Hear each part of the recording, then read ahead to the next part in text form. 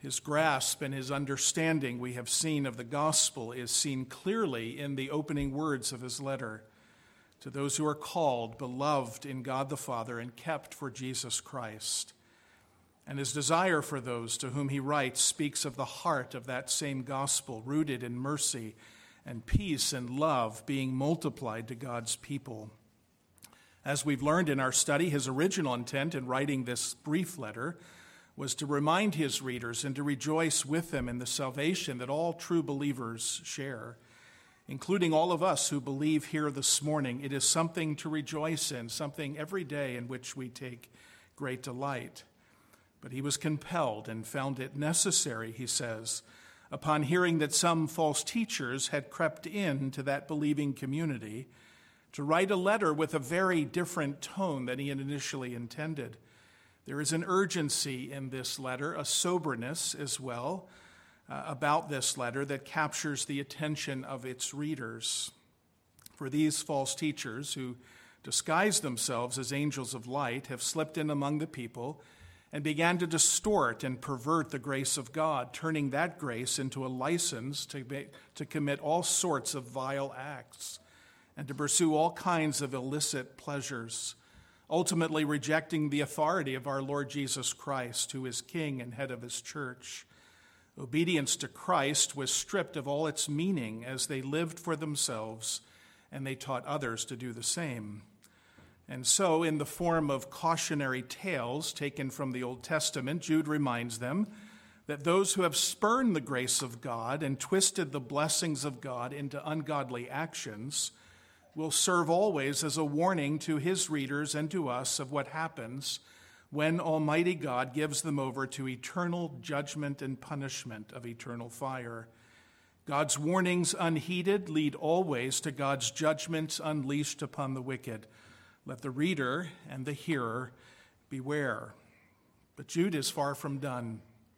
What must happen now, for the sake of the purity and peace of the church, is that these false teachers must be unmasked. They must be revealed. It's very much like something I saw recently, an advertisement. I guess because we're approaching Super Bowl, they're advertising the start of these new series, and this one is not new, I don't think.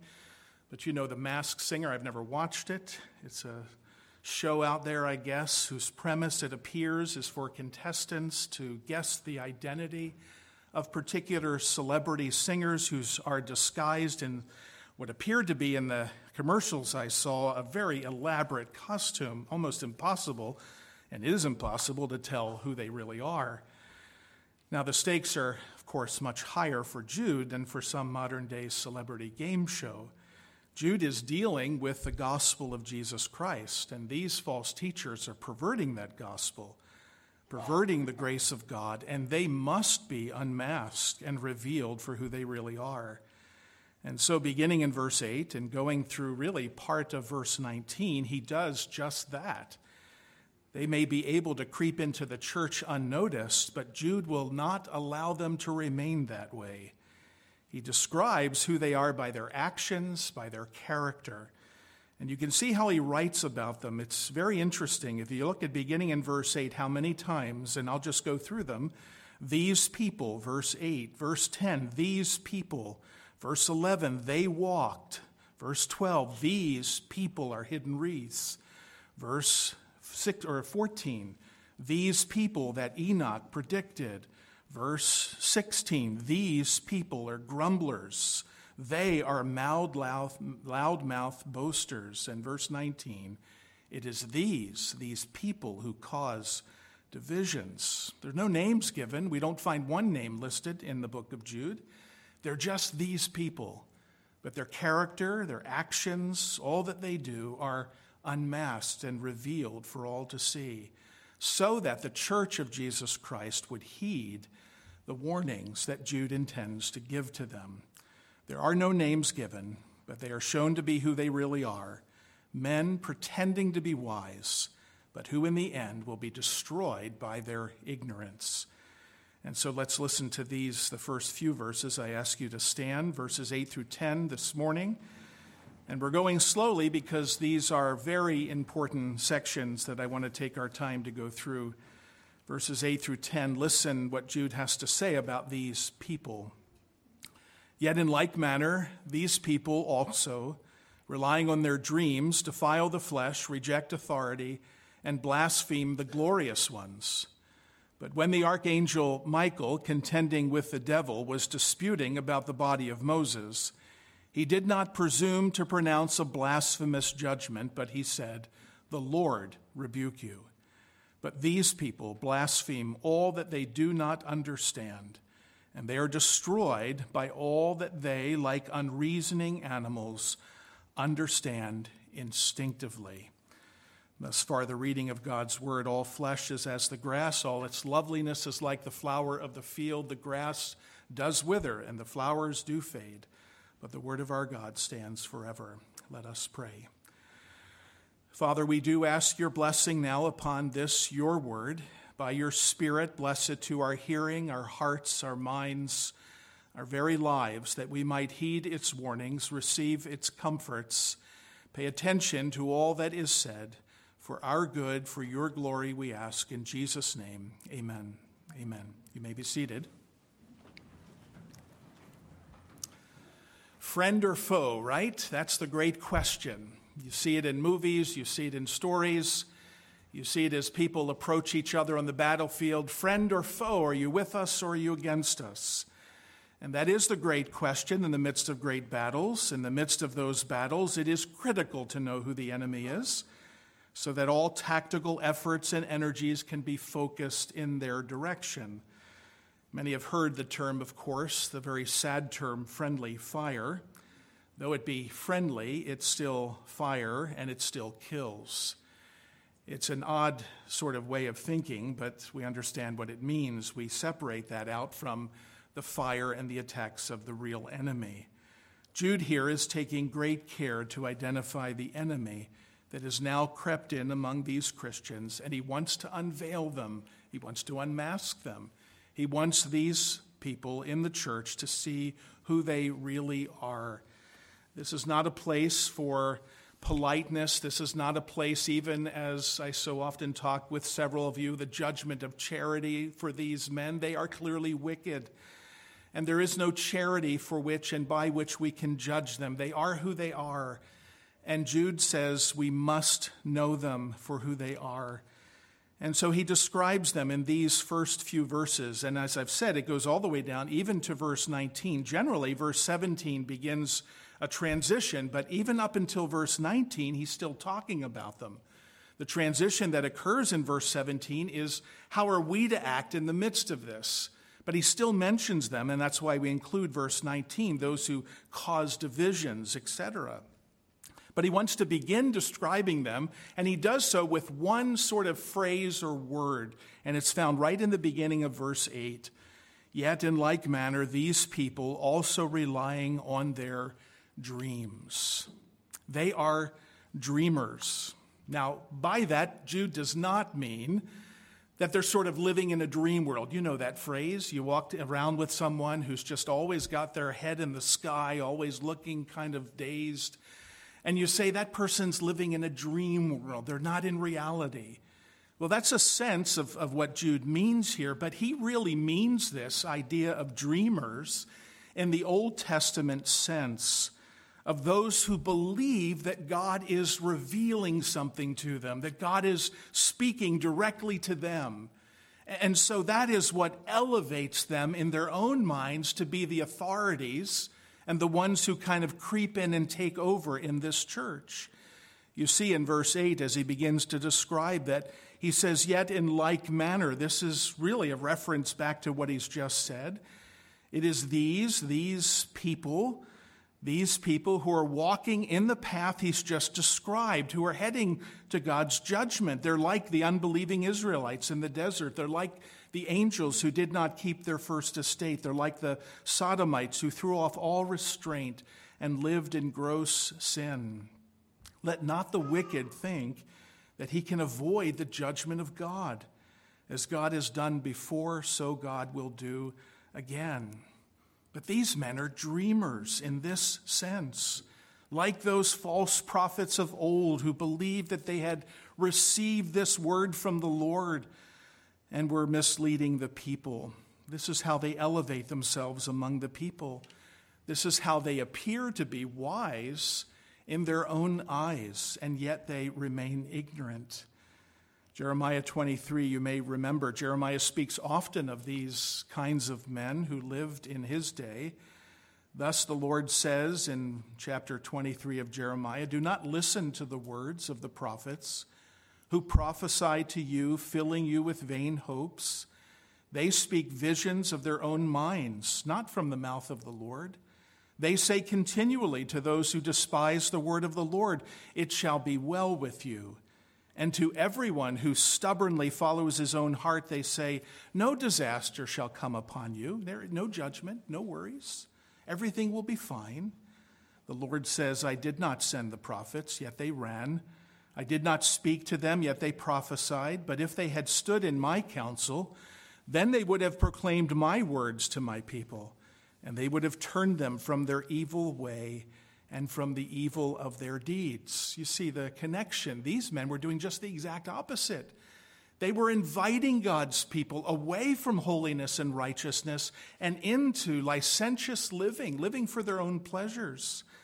They say their dreams are evidence that God is speaking through them as opposed through others. How clever it is, as the writers of the New Testament warn us, how clever it is that Satan uses such deceit to draw people of God away from the truth of his final and authoritative word of Christ. And there have been those today, even in our day, who have sought to lead the people of God astray, who claim to receive dreams and visions from God, that he speaks uniquely and only to them, and that the people are to listen and to follow them. Jude says that there are false prophets under the same condemnation as those who came before them. Now, that's the description. He paints them as dreamers in this way, those who are wise in their own eyes. What is it that these dreamers do, though? Well, Jude loves threes, sets of threes. I've told you that last week, and he does it here as well. He says they defile the flesh, they reject authority, and they blaspheme the glorious ones. We'll look at each of those in their order, because this is how they infiltrate. This is how they come against God's people. They, first of all, defile the flesh. Now, there's no doubt of what Jude means by this. He means what he said about the Sodomites in the previous section. He means what they say about perverting the gospel of grace, living a life of license, to do whatever you please, whatever feels good, the mantra of our day in which we live. 2 Peter 2:10 says, "Then the Lord knows how to rescue the godly from trials and to keep the unrighteous under punishment until the day of judgment, and especially those who indulge in the lust of defiling passion." That's what he's talking about here. They defile the flesh in the lust of defiling passion.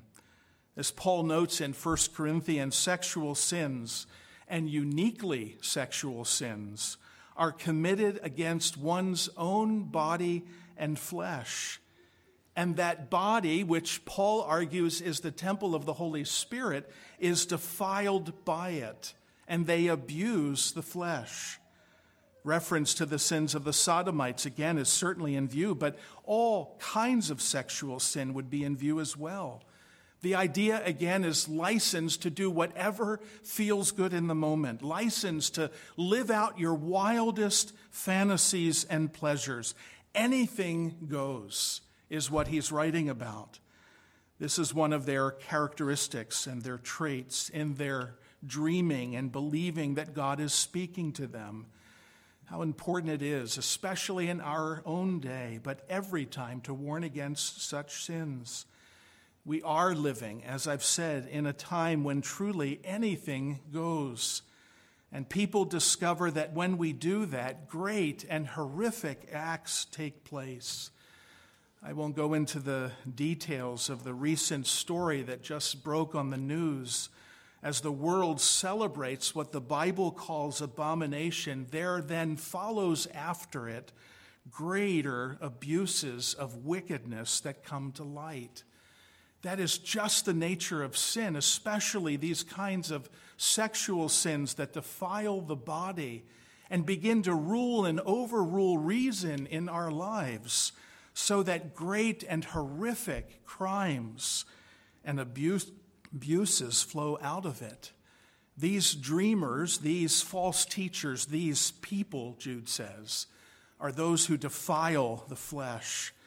Secondly, they reject authority.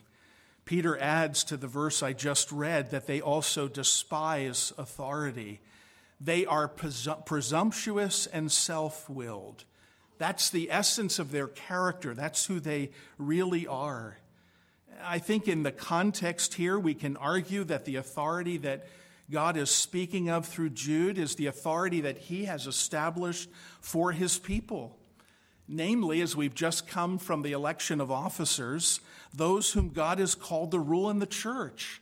That would be a great example of what Jude has in mind here. They despise any such authorities. They don't listen, as the writer of Hebrews says, to obey your leaders who serve you. But instead, they despise all of that authority. I think that's why you'll see when we get to these verses later of Korah and Dathan and their rebellion, that's a picture of the despising of the authority of Moses as they rebelled against Moses and his leadership there in the church. We think of the rule of authority of elders in the local church, that these are those who would rule or throw off that authority, either actively or passively, that Christ has established and given for the good of the church. There are those who have no rule over them. No one will rule over these people. And we can surely extend that, I believe, because I think it would be consistent that they would pay no attention to the kinds of authority God has established in other realms either. Authority established in the home, as the father is called to be the head of the home and to lead his family. The authority is established by God in the civil realm. Titus 3 says, remind them all to be submissive to rulers and authorities, to be obedient, to be ready for every good work, to speak evil of no one, to avoid quarreling, to be gentle, to show perfect courtesy toward all people. That's the mind and life of Christ in us. Not these people. They have no respect for authority, for those who are placed in positions of governing rule. Romans 13, let every person be subject to the governing authorities. Why? Because there is no authority except that which is from God, and those that exist have been instituted by God himself. Well, we're beginning to see as we read those verses, aren't we, that this desire to not listen to authority, this desire to reject authority, is really ultimately what? It's the rejection of God and of his authority ultimately, which then harkens back to verse 4, doesn't it? Because he described them that way, didn't he? These are men who not only pervert the gospel of Jesus Christ, but what do? They deny our only Lord and Master, Jesus Christ. And isn't that, when you think of any authority, always what's at stake anyway? Isn't that what we teach our children when we ask them to obey us? We don't say, obey me because I say so, although some of us had said that. We say, obey me because in your obedience to me, you are demonstrating your obedience to God, because he has placed me over you as an authority to teach you what it means to submit. Because the whole of your life, son or daughter, is to be given in submission to God and to his authority. And this is but one expression of that. Well, these people have no sense of that at all. And we know people like that. We've met people like that who won't bow the knee to anyone. They won't acknowledge that anyone has any right or authority over them. They will do it, as Frank Sinatra so beautifully sang, my way and no one else's. That's the mantra of our age, and that's the description that Jude wants us to understand about these dreamers. They reject all authority. They would as readily throw off the authority of God himself if they could bring him down and seat him before them than they would every other human authority, because that's what they're doing. They're rejecting everything he has placed in this world as an authority, a legitimate authority over them. But that's not all they do. They do one more thing. And this is perhaps where Jude gets very interesting. And all of us read this and we say, what in the world is he talking about? They speak evil of dignitaries. The word literally is glories. It has been translated by the ESV, as you see, the glorious ones.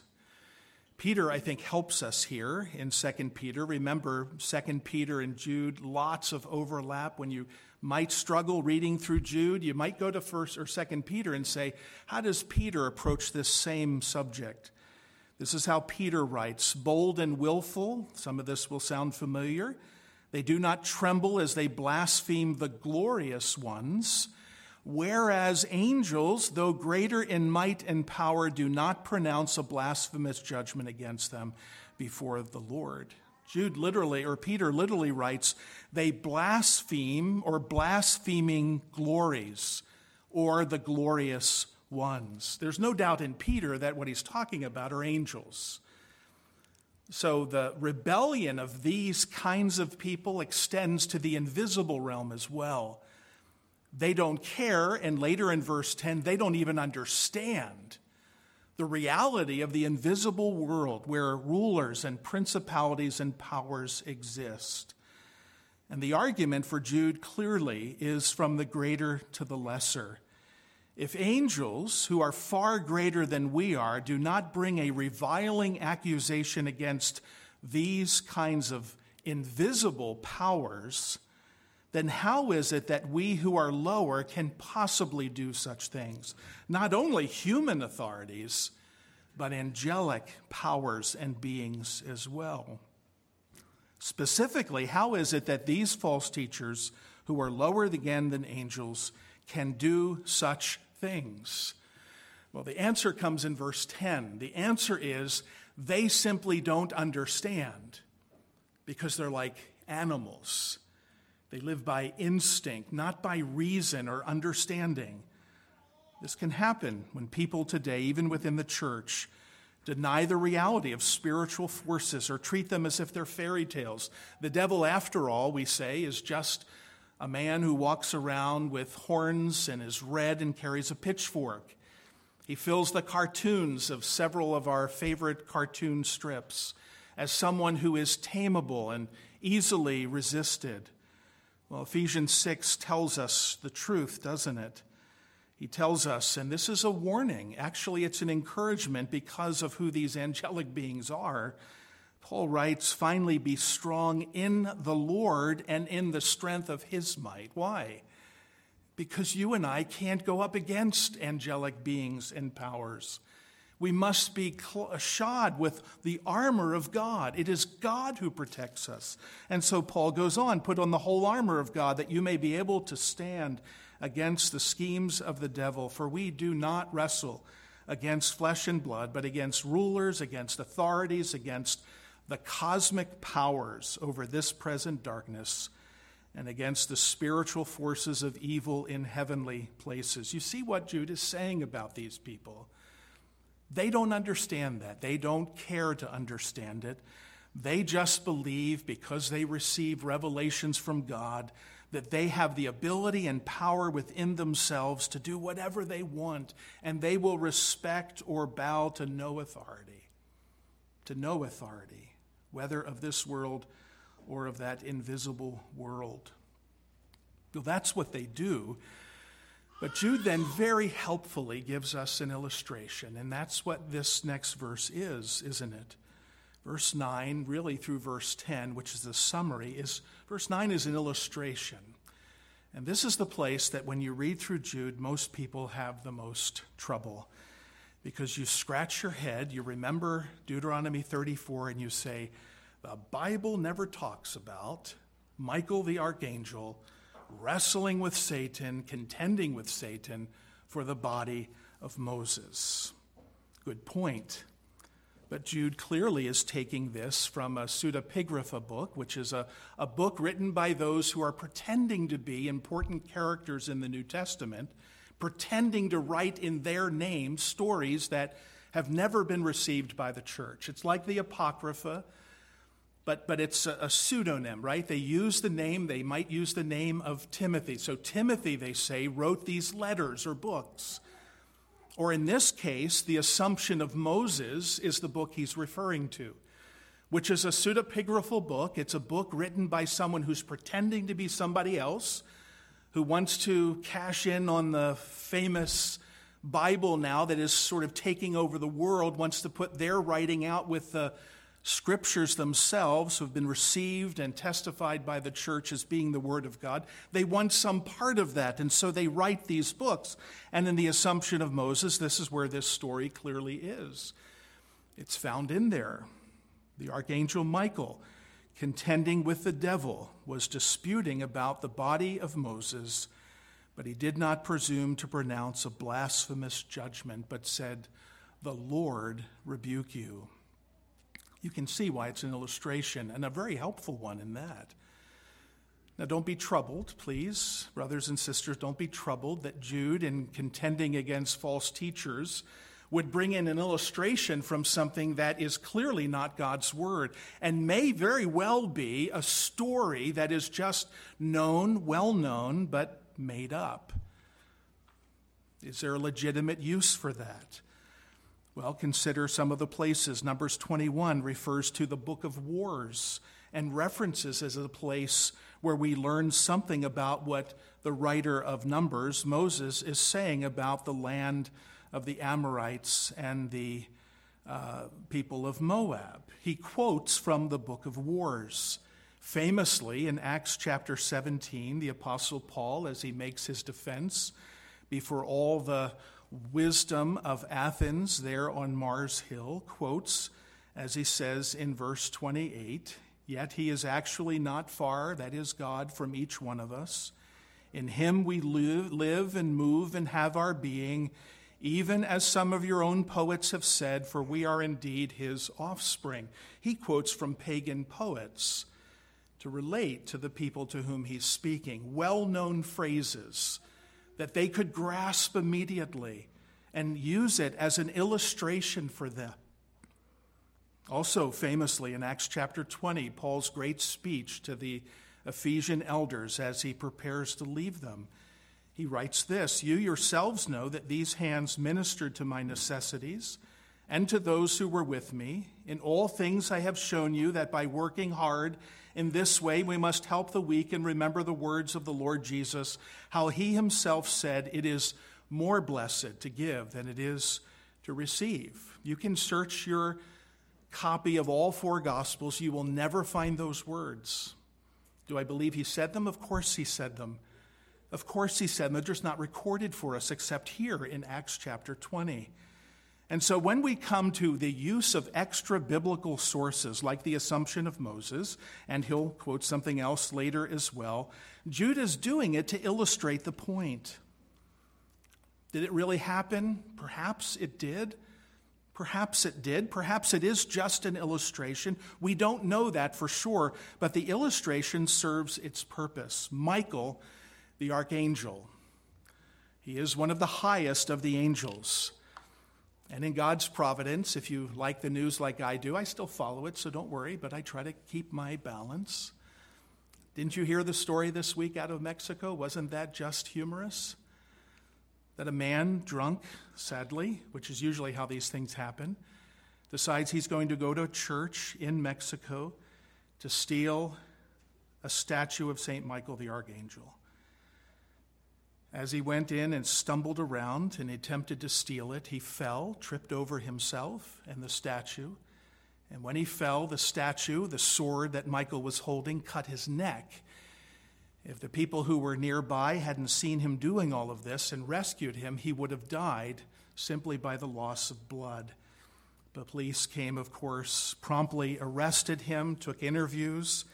The owner of the store that was across the street from Christ the King Parish, where this statue was, believed, and he's mixing religions here, that karma struck down the would-be thief.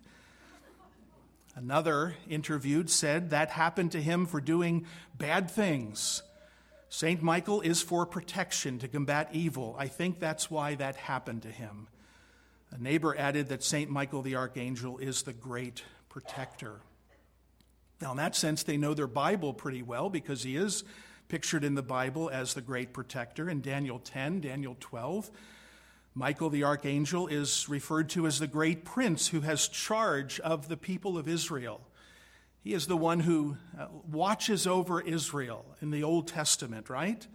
This powerful angel got into a dispute about the body of Moses, Jude says.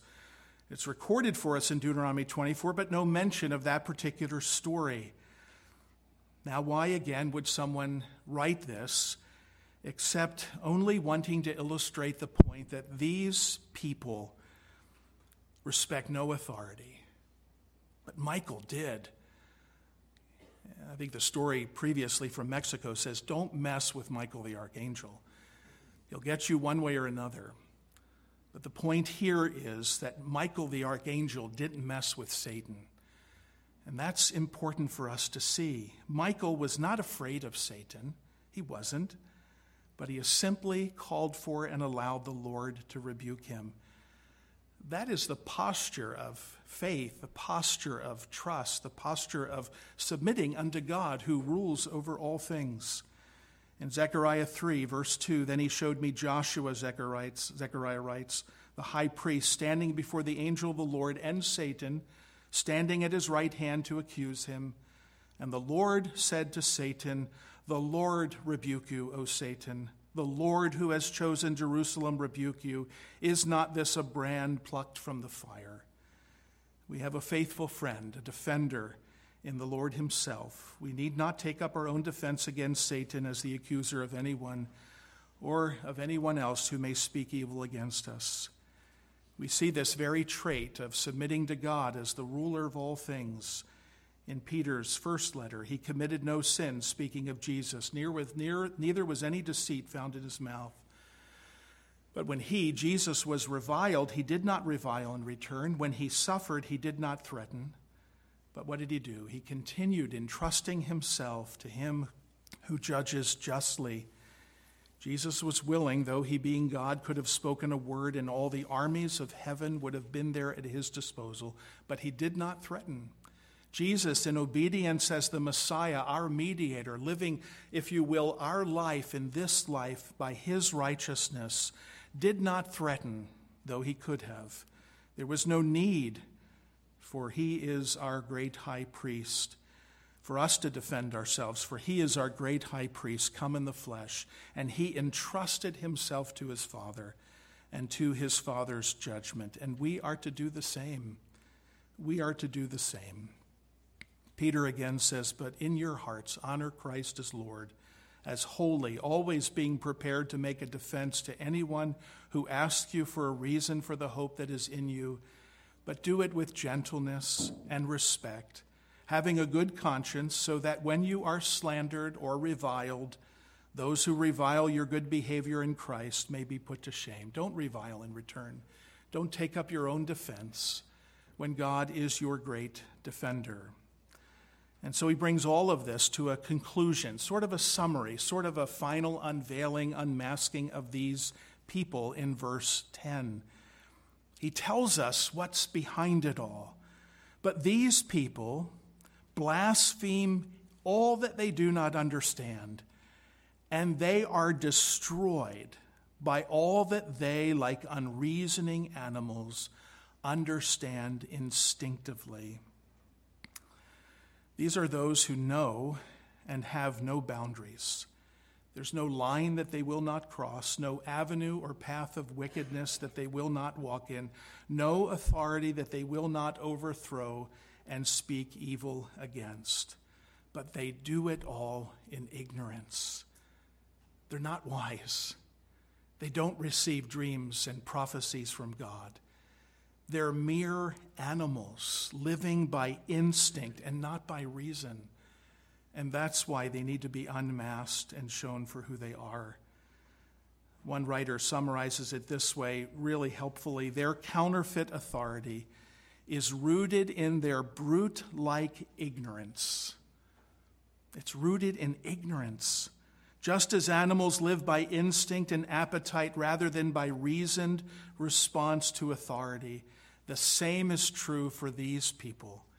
Their understanding is not shaped by the true and safe authority of God's word, but by the warped instincts of their own fallen human nature. It's our fallen nature on steroids is what it is. It's sin lived out to the fullest without limits, and it's ignorance at its very root. Jude has to uncover this. He has to show these people for who they are. He's not trying to win friends and influence people. He's not trying to show a judgment of charity. The stakes are too high. It's the gospel of Jesus Christ that's being perverted by these people. The very source and means by which sinners are saved, redeemed, bought, cleansed, is suddenly being perverted. And the danger is great, as we'll see in verse 17 and following. And the attack, the offense that we need to take up in those verses is stunning. Their battle language is what it is. But we need to understand how serious this is and why they need to be unmasked. They are cunning and deceitful. Remember, they crept in unnoticed. They came among them. They were, as we'll see next week, sitting at the feast. The very celebration of the Lord's Supper among them is spots, dark spots. So they're cunning, they're deceitful. They need to be seen for who they are. Well, without going too far into the next verses, meaning the latter verses of this book, I do want to ask, what do we do then as we consider this unmasking in these verses? 3 things very quickly as we close. First, walk, then rest, and then cultivate. Walk, rest, cultivate. First, walk in the way of wisdom. Walk in the true path of wisdom. And the Bible is very clear about what wisdom is, right? What is wisdom? Wisdom is and begins with the fear of the Lord. The fear of the Lord is the beginning of wisdom. They had no fear of God in their hearts, nothing. It is not only the beginning, I would argue, and I think the Bible does, it is the end and the whole of wisdom, is the fear of the Lord. All throughout our lives, we are to have our lives rooted in the fear of God, understanding who he is as he has revealed himself in his word, understanding what he commands, understanding that he alone possesses all power, judgment, and authority, that his judgments are wrought in history for a reason, to show us the path of folly and of wisdom, and to call us to the place and path of wisdom, and understanding the graces that he gives to all of those who are humble before him. So friends, if you want to avoid people like this and falling into the traps which they set, which remember are cunning and deceitful, set your heart to wisdom, true wisdom.